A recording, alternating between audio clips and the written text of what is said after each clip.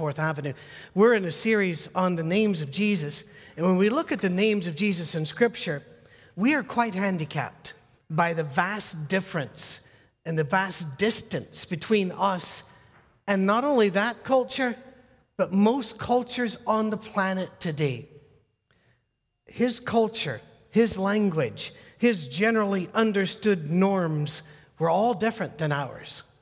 And in most of the world, their concerns are totally different than our concerns, and their focus are totally different than ours.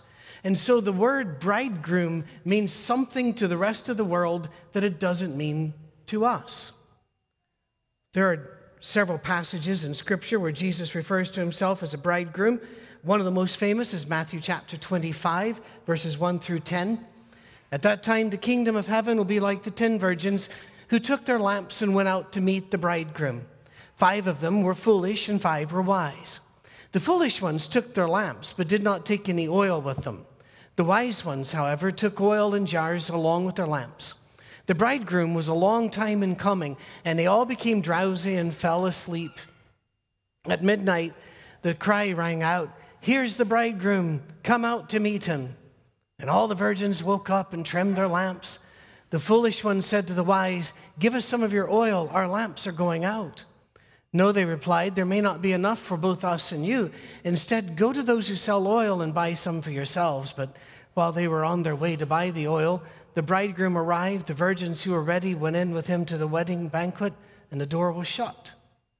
Now, if you were raised in a church like that, by the way, if you've never heard that story before, you're thinking, what in the what? Hang on. If you were raised in a church I was raised in, this was all about you. Are you ready for Jesus to come back? Don't be one of those stupid women that didn't have the oil and Jesus is going to come back and now you're in trouble. And then you're going to have all the heat you need, for eternity. The focus is supposed to be on the bridegroom, but we don't focus on bridegrooms. And that's what makes this very difficult. Throughout Scripture, Jesus and God are referred to as bridegrooms. Most of us are familiar with Ephesians chapter 5, where the church is the bride of Christ. There's a wedding scene in the book of Revelation where the bride is lowered down from heaven, and it's like a confection. She's so beautiful, but here comes the bridegroom, and that's where all the focus is.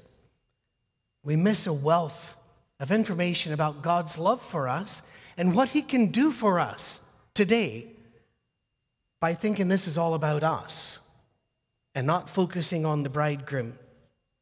When Jesus called himself the bridegroom, everybody there would have understood exactly what he meant, and we struggle with it. The Old Testament, God says Israel is his bride. Even though Jesus kept bringing up, one day I will die for you. One day you will understand I am the bridegroom, like in Matthew chapter 9 and verse 15, when he says, how can the guest of the bridegroom mourn while he's with them? The time will come when the bridegroom will be taken from them, then they will fast. In other words, you're happy when the bridegroom comes. Let's look at what our culture does. In our culture, we've talked about this before, bridegroom, not that important. In fact, he dresses like everybody else up on the stage does. That way, if one of them falls over, they just move to the right, and it's all set. It's fine. He walks in with no ceremony, usually no music. He just needs to be there. He hasn't made any of the decisions. Oh, sometimes they play. Which of these do you like? And we know this is a rigged game. I like that one. What about that one? Well, I like that one too. Well chosen. And we'll go through all of this, but we know we play very little part. And in fact, in America, for some reason, the father of the bride pays for all the wedding. The bridegroom's just kind of over there going, I'll get the cake, for the bride, for the groomsmen, but that's it. Just some Twinkies and a table, and we're good. I don't know why we have all of these rules. I've been told it's a social contract. I didn't sign anything. I'm not sure why we have done it this way. We've elevated the bride to the point where the bridegroom is off to the side. You need to understand something. For the rest of the world, even today, that is bizarre because it's the bridegroom that's the hero of the story around the world. It's the bridegroom that is, not just in Jesus' time, even now. The coming of the bridegroom is the big news. There will be parades in villages throughout Asia or Africa and in many European countries where the bridal procession goes, but it's not a bridal procession. It's a marriage procession, and it's the bridegroom who comes. When she comes, she's delivered to the bridegroom. Now, some of you might think, oh, that sounds awfully sexist. Well, then you haven't paid attention to the 2 sermons I did before I left on how God respects women. You need to understand something. When God respects and loves women so highly, as we saw he did, it doesn't mean he doesn't respect men. There is a place for men in our culture. There's a place for men in the economy of the universe. I can remember back in Scotland when they first cloned. Do you remember that? First cloned an animal. They cloned a sheep in Scotland because we just didn't have enough sheep. We're all looking at each other going, a sheep? Come on, a unicorn. Do something, an endangered species. Do one of them. Nope, sheep. And I can remember women writing in the newspaper and on television saying, this means men will eventually be evolutionarily taken out of the picture. We don't need them anymore. Really? That's not the way the universe works. And any system, any culture that denigrates women or men is wrong. We play a part. We're here for a reason. Please remember, let's try to set the scene, although it's so difficult to put yourself back there.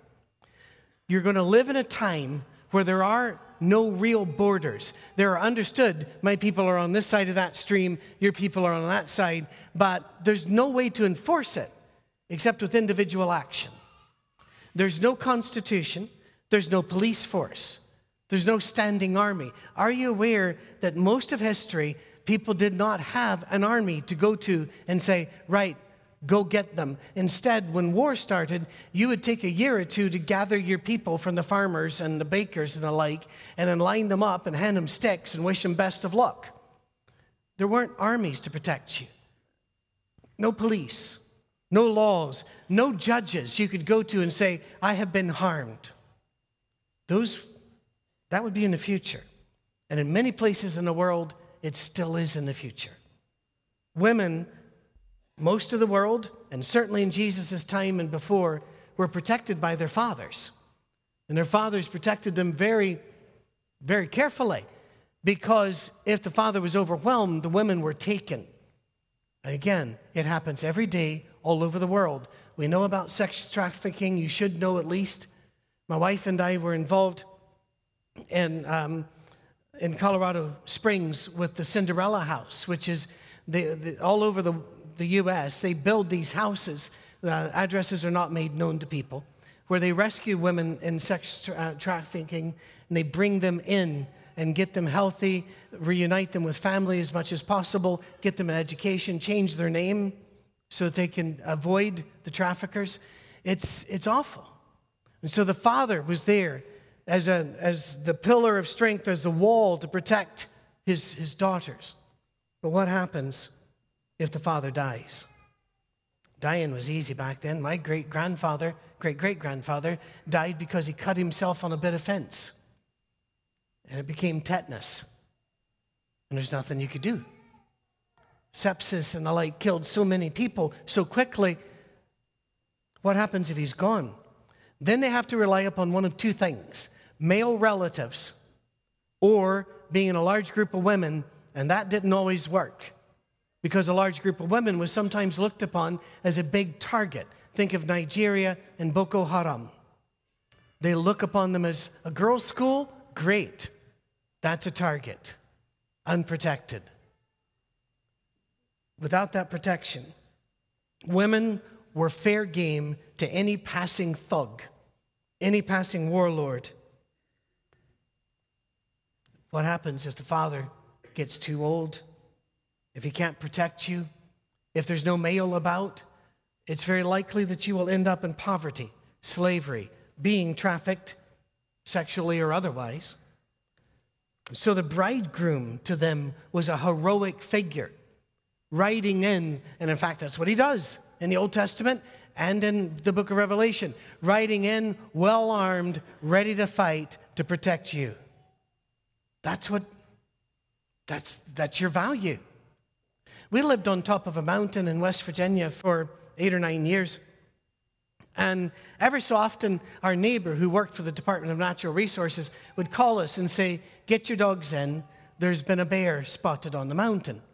Now, this story would be a lot better if I'd actually seen a bear. I never actually saw a bear. I'm evidently bear blind, and so I never saw one. But we'd get the dogs in.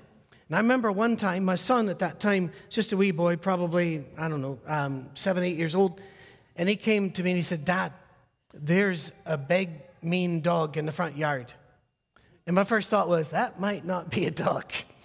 And I looked out, and it was a big, mean dog, and it was slobbering, and it was obviously crazed, rabid dog. And I went, "All right, son, I'll go out and take care of that." And so I started to step out, and he grabbed the back of my trousers, my belt. And I looked down at him. He goes, "Don't go out there. You could get hurt." I said, "Son, this is the only reason the women keep us around. If anything happens to me, it's your job to come drag my body back into the house." It's all right. It toughened him up.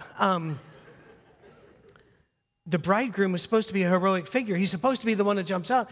Whenever, ladies, understand this about your guy. He wants to be that hero. That's why when he washes a dish, he'll show it to you. I washed that. And you might think, well, you used it. You should have. But no, he's still thinking, favor.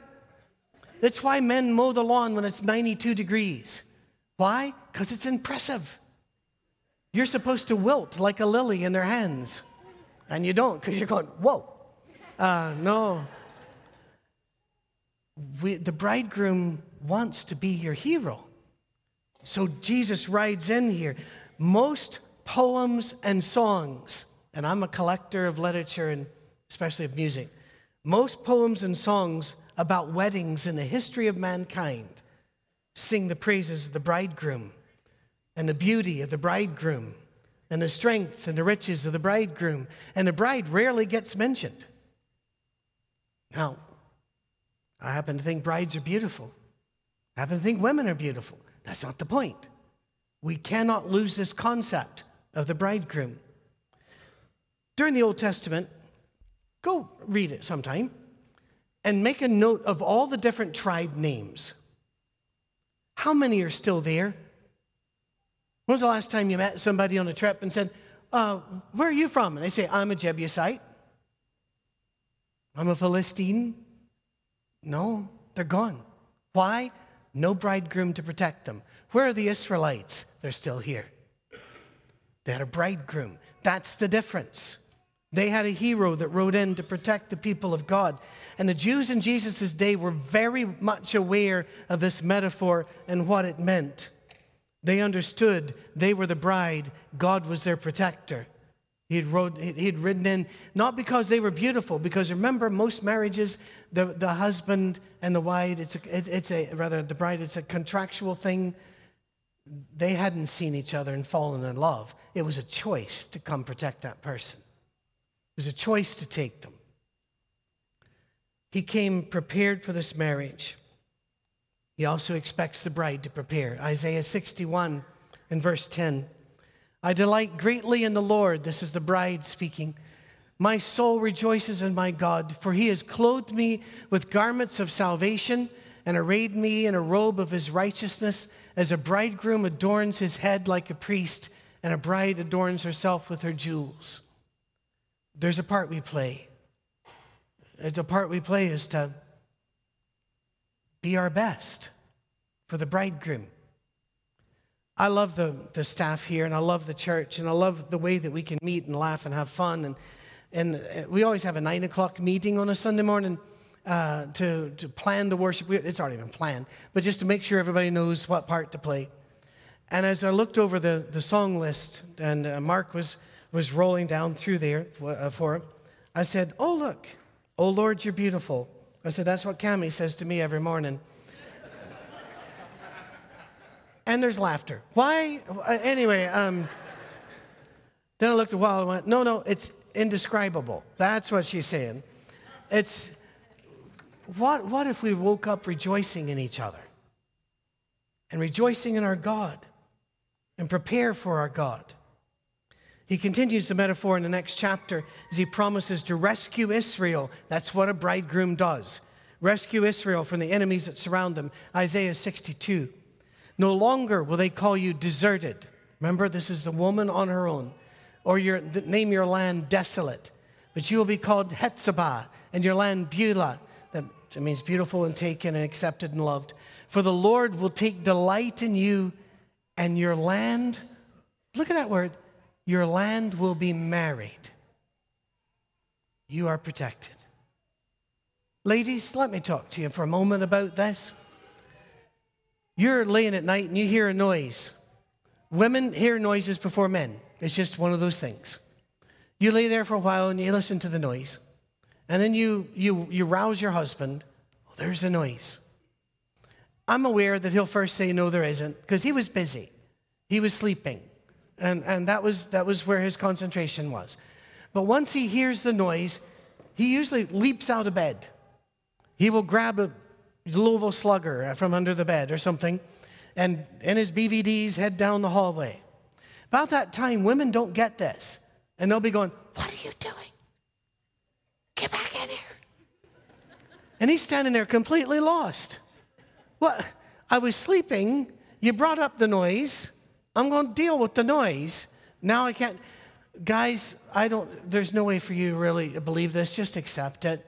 She didn't want you to go kill the noise. She just wanted you to share the moment. Ladies, if we can't kill it, don't point it out. We want to be the bridegroom. We want to be the hero. And we try. I've had the one lady said, my husband doesn't want to be the hero. He won't even take out the trash. There's a reason. There's a reason. Taking out the trash is not impressive.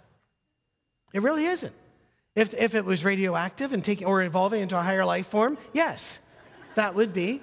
But it's not impressive. We like to do the big impressive thing. Think of what happens when the bridegroom comes. Chapter 65 and verse 19. I will rejoice over Jerusalem. I will take delight in my people. The sound of weeping and of crying will be heard in it no more. Guys, the thing a bridegroom does, he stops the crying. He goes, no, you don't need to cry anymore. I got this. I'm not going to make you cry. I'm going to stop the crying. That's a great thing for a bridegroom, isn't it? And we who are looking for our bridegroom, and we all are. Guys, don't get uncomfortable with this. I need a hero on the ridge every so often. I need the cavalry coming over the hill. I need the bridegroom to come and protect. God said, that's me. I'll do that.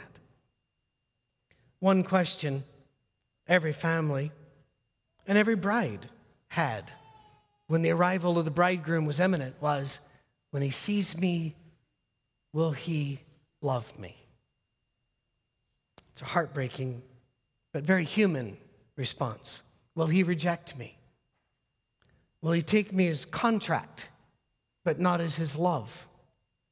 God answers that question with a promise in the little red book of Zephaniah, chapter 3.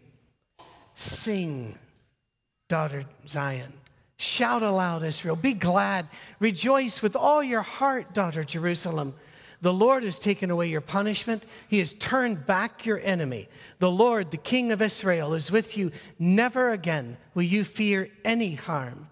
On that day, they will say to Jerusalem, do not fear, Zion. Do not let your hands hang limp. The Lord your God is with you, the mighty warrior who saves. He will take delight in you. In his love, he will no longer rebuke you, but will rejoice over you with singing. He will rejoice over you. Don't worry. He's going to love you. He's going to think this is fantastic. I love Psalm 19. We're not going to read that today because of the length of, the amount of time I have set aside here. But Psalm 19 talks about God pitching his tent every sunrise. It means as a bridegroom would come, he would pitch his tent to say, this is my protected area. And every sunrise, God sets up his tent saying, these are my people. They're under my protection. I am their bridegroom. Isn't that amazing? And isn't that comforting? He made vows to us. By the way, most bridegrooms did not make vows in this way during Jesus' time or the Old Testament or in most of the world today. They made a contract. But look what the vows are in Hosea chapter 2. I will betroth you to me forever. I will betroth you to me in righteousness and justice, in love and compassion. Well, stop right there for a minute. In all of Scripture, there's only one couple who get married where it is said that they love each other. It's Jacob and Rachel. All the others, love came later. You worked on it, you met each other, you got married, you went from there. But no, he says, no, you're just not going to live here. I'm going to love you, compassion. I will betroth you in faithfulness, and you will acknowledge the Lord. That's our response. And it's a response of the bride to the bridegroom saying, I acknowledge the value you bring. I acknowledge what you do for me. I acknowledge your worth and value. In a world where women have been mistreated for so long, it is easy, and we perhaps have reached that point, to get to the point where we only speak well of the women and not of the men. Don't do that. We are equal before our Father. There's a value there. Recognize it. The problem in Scripture with the metaphor of the bridegroom is not the groom, it's the bride. Throughout Scripture, God paints himself as a God who pursues us while we ignore him. Heartbreakingly, in the Old Testament, a couple times he says, I gave you gifts, and you took them and gave them to other lovers. I shared with you what I had in my heart, and you spurned it and laughed and went to others. He paints himself as the broken-hearted, spurned suitor of our souls. Philip Yancey speaks of that often in his books, for example, Disappointment with God and Where is God When It Hurts, and says, you would not want God's job for a moment because it would destroy your heart. It would break your heart. Think about this. Many of the things we allow to entertain us, many of the things we laugh about are things that break the heart of God. It breaks my heart when I see on Facebook and a show will come on that's all about serial adultery or lust, like The Bachelor or Bachelorette or something, and Christians are all over it going, oh, I'm rooting for this one. Really? Don't you think this breaks the heart of God? Don't laugh at these things. Don't be encouraged by these things. The whole book of Hosea deals with that fact that we sell ourselves into slavery. We give ourselves to others in spite of being surrounded with gifts from God. In Matthew 24, 1 through 14, it's a very well-known passage. God holds a wedding feast for his son. You ever notice that? It's not for the bride, because the bridegroom was the one that was important. He holds a wedding feast for his son, and in that famous passage, we see that God is not going to wait for the busy, the distracted, the excuse-making guest. Instead, he's going to look for those who love him enough to respond to the invitation. I will submit to you that busyness and lack of appreciation kill more marriages than adultery does. We just get too busy to admire, too busy, too distracted to appreciate. It's what kept the highly esteemed guest from making it to the wedding feast. And once again in Matthew 25, the bridegroom shows up and finds not everybody was waiting. Not everybody was ready. And that's a part of our lesson. God wants us to learn from the story of the bridegroom. Be ready. Stay ready. He is in your life every day. He has pitched his tent this morning. Stay clean. Look for spiritual growth and perfection. Look for righteousness. That ought to be a daily target. Then we also play another part. We introduce the bridegroom to people he loves. We're the great introducer. That's one of the great, now the best man today holds the rings and sometimes throws a party or something. But back then, the best man is the one who precedes the bridegroom through the town and introduces him to the family and negotiates the value of the bridegroom and the bride between the families. We are the best man of Jesus Christ. Take a look in John chapter 3. The bride belongs to the bridegroom. The friend who attends the bridegroom, that's us, waits and listens for him and is full of joy when he hears the bridegroom's voice. That joy is mine and is now complete. He must become greater. I must become less. We speak of Jesus, we hear Jesus, and we turn and tell the other people, don't look at me anymore. He's here. Look at Jesus. What an amazing set of pictures. We spread the good news. We're no longer stranded in this world. We're no longer open to its attacks. We're no longer fair game for any demon that wants to come along. No, we have a bridegroom who came with a sword on a noble steed, who had written on his thigh, that's the strong bone. If you knock out the thigh, the guy's dead on the battlefield. The Word of God. He is our Lord. While the band comes back up, I don't want to take away from this. We are loved. We are the bride of Christ. Love and appreciate him in return for what he has done for us. I don't want to take that away, but there is one thing I'd like to leave with the men in the room. In describing what this bridegroom was going to be like, God told Isaiah this in Isaiah 32 and verse 2.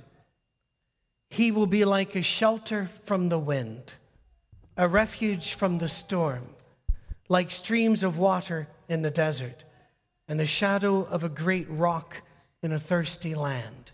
Men, be that. Be that not only to your wives, but to everybody in our area. I told this story before. Let me just check. I've got a little bit of time. I can do this again. First car my son had, I bought him, it was 1974 Gran Torino. And we restored it because I'm cool.